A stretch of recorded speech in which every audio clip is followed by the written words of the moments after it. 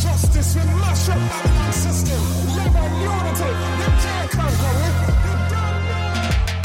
Hey friends, you're listening to the Hope and Hard Pills podcast, where we are exploring practical insight about racial justice and social change. I'm your host, Andre Henry, singer, songwriter, and author.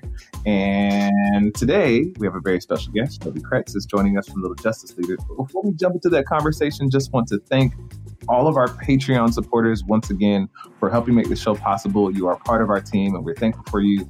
And if you're listening and you've been listening for a while and you're like, I love this show and I want for Andre to keep creating stuff like this, you can totally be a part of our team and make this show happen. Music today is brought to you by me again.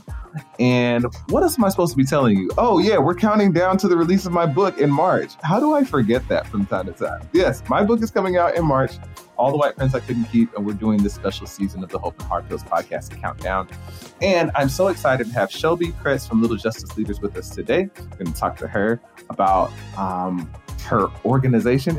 Should we call it? I don't know if that's the right terminology. We call it an organization. She's nodding her head right now. You can't see it. She's nodding her head saying it's okay. So we're going to talk to her about her organization and her work and her passion to talk about social justice with tiny humans. Shelby, thanks for being on the show. Yeah, thank you for having me, Andre. I'm so excited to be here, and I'm so excited for your book. Oh, thanks. I appreciate that. Well, again, I've said it to you several times, but I really am excited to have you here as well. I don't even remember how I came across the work of Little Justice Leaders. I think it was probably on Instagram. Probably. Yeah, and I was like, I thought that this is just a really cool idea. Yeah, so we reached out, and I'm super excited to talk to you about it. So why don't you tell us a little bit about what Little Justice Leaders is and what you do? Absolutely. So Little Justice Leaders is a subscription box for parents and educators of elementary school kids who want to break down social justice topics in a way that is kid-friendly and accessible for our little learners, so K through 6th graders. So how did this idea come about? What was the journey like for you? Yeah, absolutely. So I've been working in education for a long time now, and I was spending a lot of time in schools, talking to parents, talking to teachers. I actually worked as a school counselor for a while, and one of my primary roles was connecting with parents. So I had a lot of time interfacing with parents and also the teachers in the school. And something I was hearing over and over again was that they weren't sure how to talk to their kids about the issues of justice that were coming up in the news and in the media. And so then kind of the default response was, so I'm just not saying anything at all. This was, kind of scary to me because we know kids are taking in so many messages from the media. It can be confusing. It can be scary. And if they're not hearing anything about it from their teachers at school or from their family at home, then making sense of those complicated issues can be really difficult. And it also sends a message that, these are things we don't talk about. It makes it very taboo. But I also recognized educators and caregivers are busy and they can't be experts on every single topic of justice. There's a tendency to be very uncomfortable talking about things that we don't have a lot of expertise around kind of naturally. So all of these ideas were kind of swirling around in my head, and I was starting my PhD in education at UCLA and spending a lot of time learning about social justice education. And eventually I was like, maybe we could do something about this, right? Maybe there's a way to provide some kind of curriculum or lesson planning, something like that, that could make this accessible and kid-friendly and age-appropriate for elementary school kids. And so that's kind of where the idea was born. I started thinking subscription because it was like, this is massive. There are so many issues of justice to cover. This absolutely can't be a one-time thing. And we certainly would never want kids to think this is a one-time thing. This needs to be integrated into our lives on a regular basis. So that's when I thought, okay, maybe people would be interested in a subscription box. And I started putting it out there and definitely heard back that people were very interested. Were there any moments along the way early on where you learned, where you were learning okay, maybe you tried something, it's maybe that's not the best way to approach this? Absolutely. I'm learning all the time. And I think this is so important, especially in the field of of social justice work. I don't know any like activists or advocates who aren't consistently kind of looking back on things they were doing a year ago or 5 years ago and kind of cringing, right? Because we're always learning and growing and realizing, okay, that thing we did, we wouldn't do that again. And here's why. Yeah.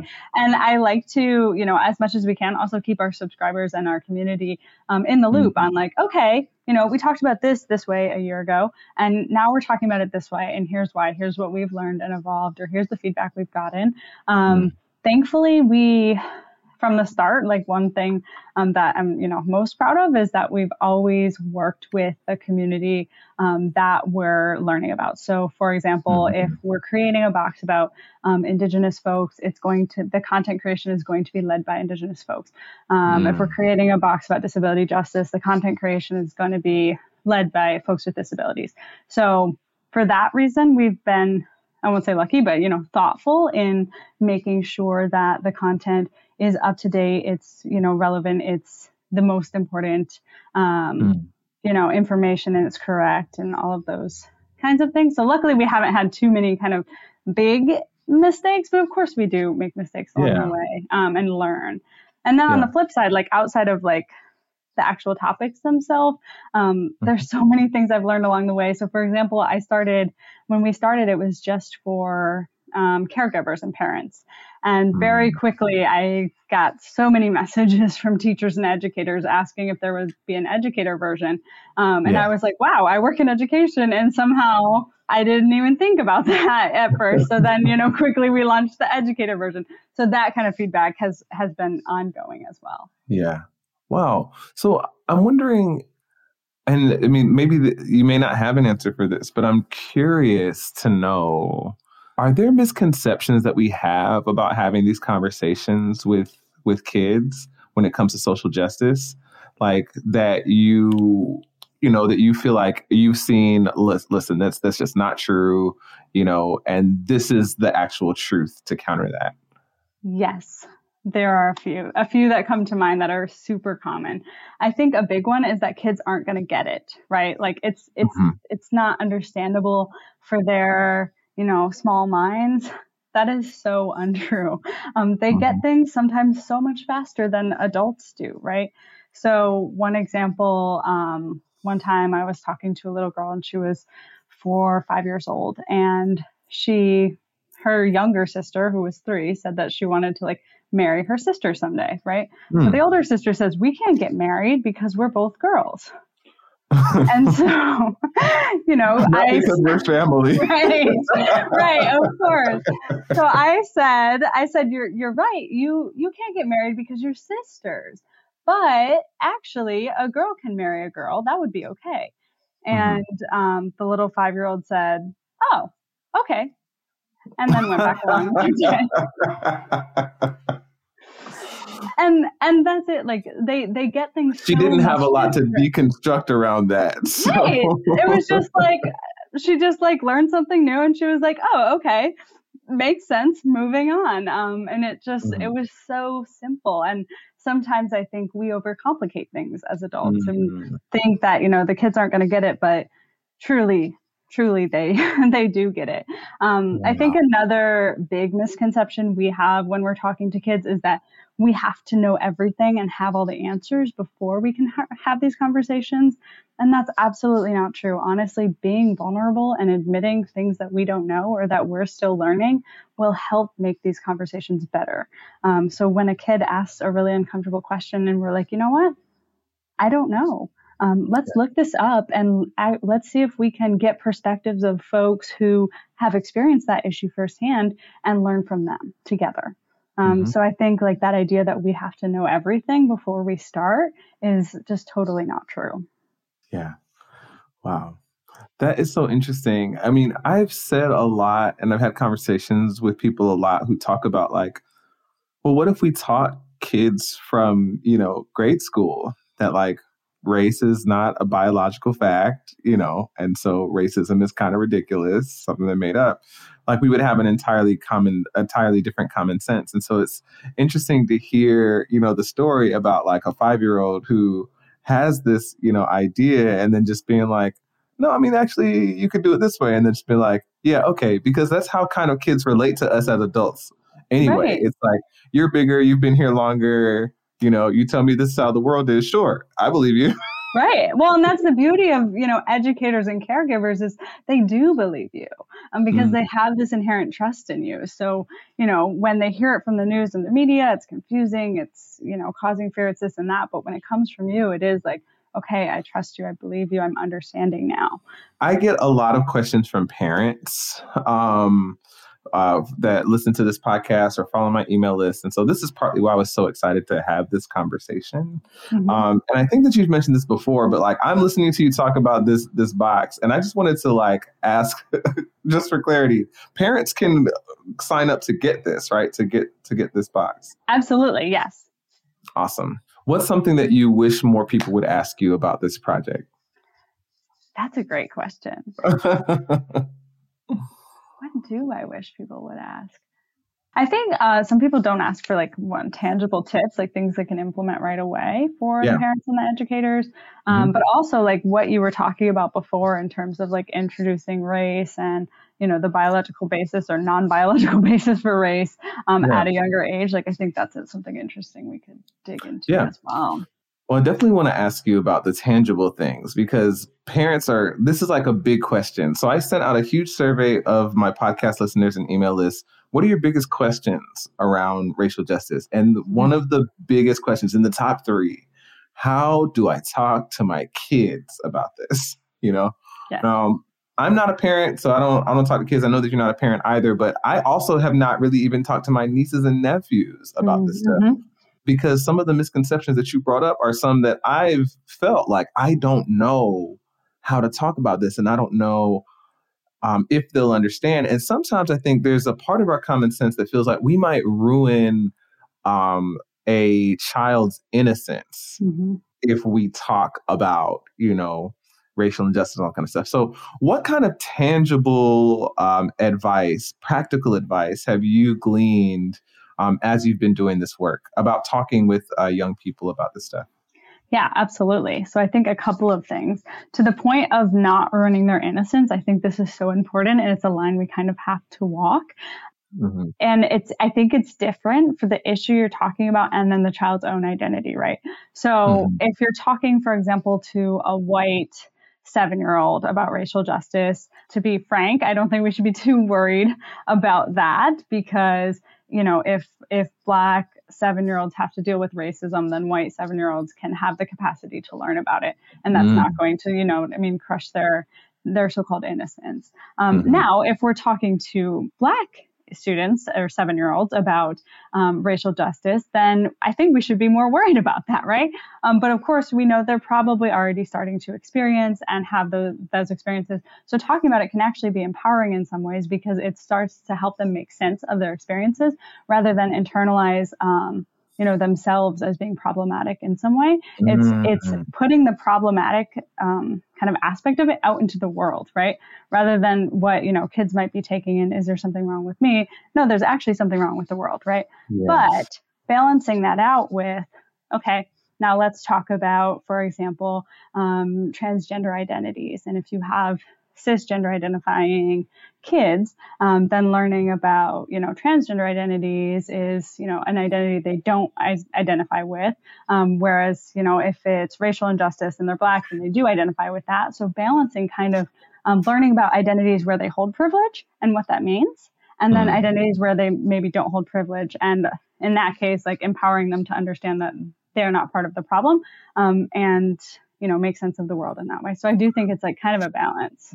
How do you do that without putting too much responsibility on kids, right? Because what I hear is like, okay, now, all right, Billy, the world is a messed up place.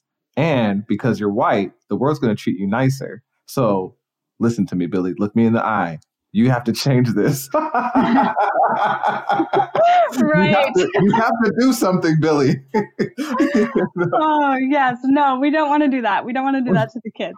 I think it's kind of a balance, right? It's coming back to the balance. But I think part of it is, just saying like, when can you do something? You can do something if you see something that's not right, right? Can you speak up? Can you, think about how ridiculous this is, right? If we've learned about, from when we were younger, hopefully we started when we were younger, they learned about kind of, why skin tones are different and the realization that there's actually nothing different about us. So now you're learning about racism and it's not making any sense to you, which is exactly what we want it to do, is not make sense to you when you learn about it, right?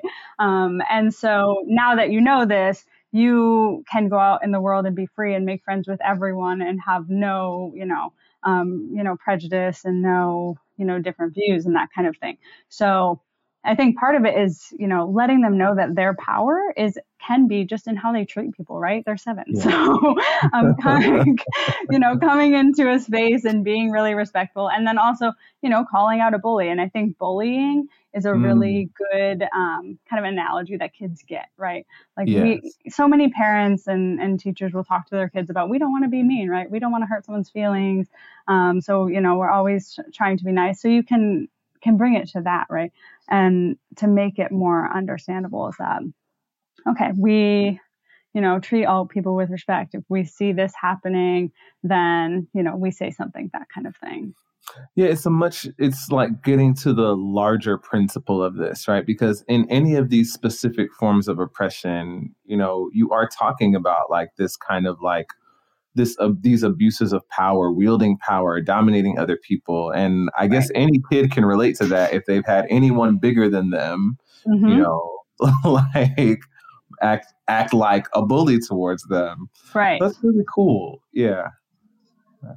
Yeah. And so, some other ideas for parents and educators out there, if you're kind of new to this work and slowly stepping into it, I think an easy way to start with the work is through books, right? Like diversify your library and bring in books that not only feature diverse characters, those are great, definitely have those in there, but also that actually identify issues of justice and talk, openly about them, so that you can use those as kind of a jumping off point, because through story is how a lot of, kids can really make sense of the world.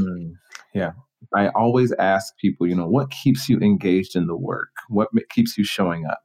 Yeah. So for me, part of, my motivation for starting this work was my niece and my nephews, and looking at them, they're white and they hold a lot of privilege, and wanting them to grow up with social awareness and awareness of justice, a desire to make a positive impact in the world, and knowing that I want that for them and I want that for all of the kids, right? Like all the kids I've been lucky to be an educator for, but really, every child, because I do think that if more kids understand justice and can grow up with that understanding, then what happens is, they're not all going to grow up to be activists, right? They're going to become lawyers. They're going to be doctors. They're going to be leaders of religious institutions and leaders in business. And they're going to make more ethical decisions. They're going to truly value diversity and inclusion on a deeper level because they have learned about these things from the time they were a child. And so what really keeps me going is thinking about like what would happen if a whole generation of kids is raised with like a deeply rooted sense of social justice. That's beautiful. That's beautiful. And hopefully we live in a world where we need less activists, because people are going into all of these different professions in society with a common sense that says, we all, deserve to be treated with dignity. Exactly. Shelby, thanks so much for being on the show. Thanks so much for sharing about your work. It's been a pleasure to meet you and an inspiration to hear about what you're up to. And hope to have you back sometime. Thank you so much, Andre. It's been great.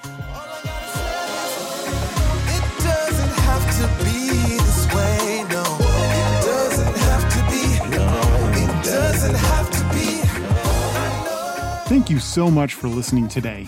If you like what you heard and you haven't already, please subscribe on your favorite podcatcher. Also, leaving a rating and review on Apple Podcasts helps us get into more ears and minds. You can find all the links in the show notes for today's guest, as well as Andre's newsletter, Patreon, and book. You can connect with Andre on Facebook, Instagram, and Twitter @TheAndreHenry. That's all for this episode of the Hope and Hard Pills podcast.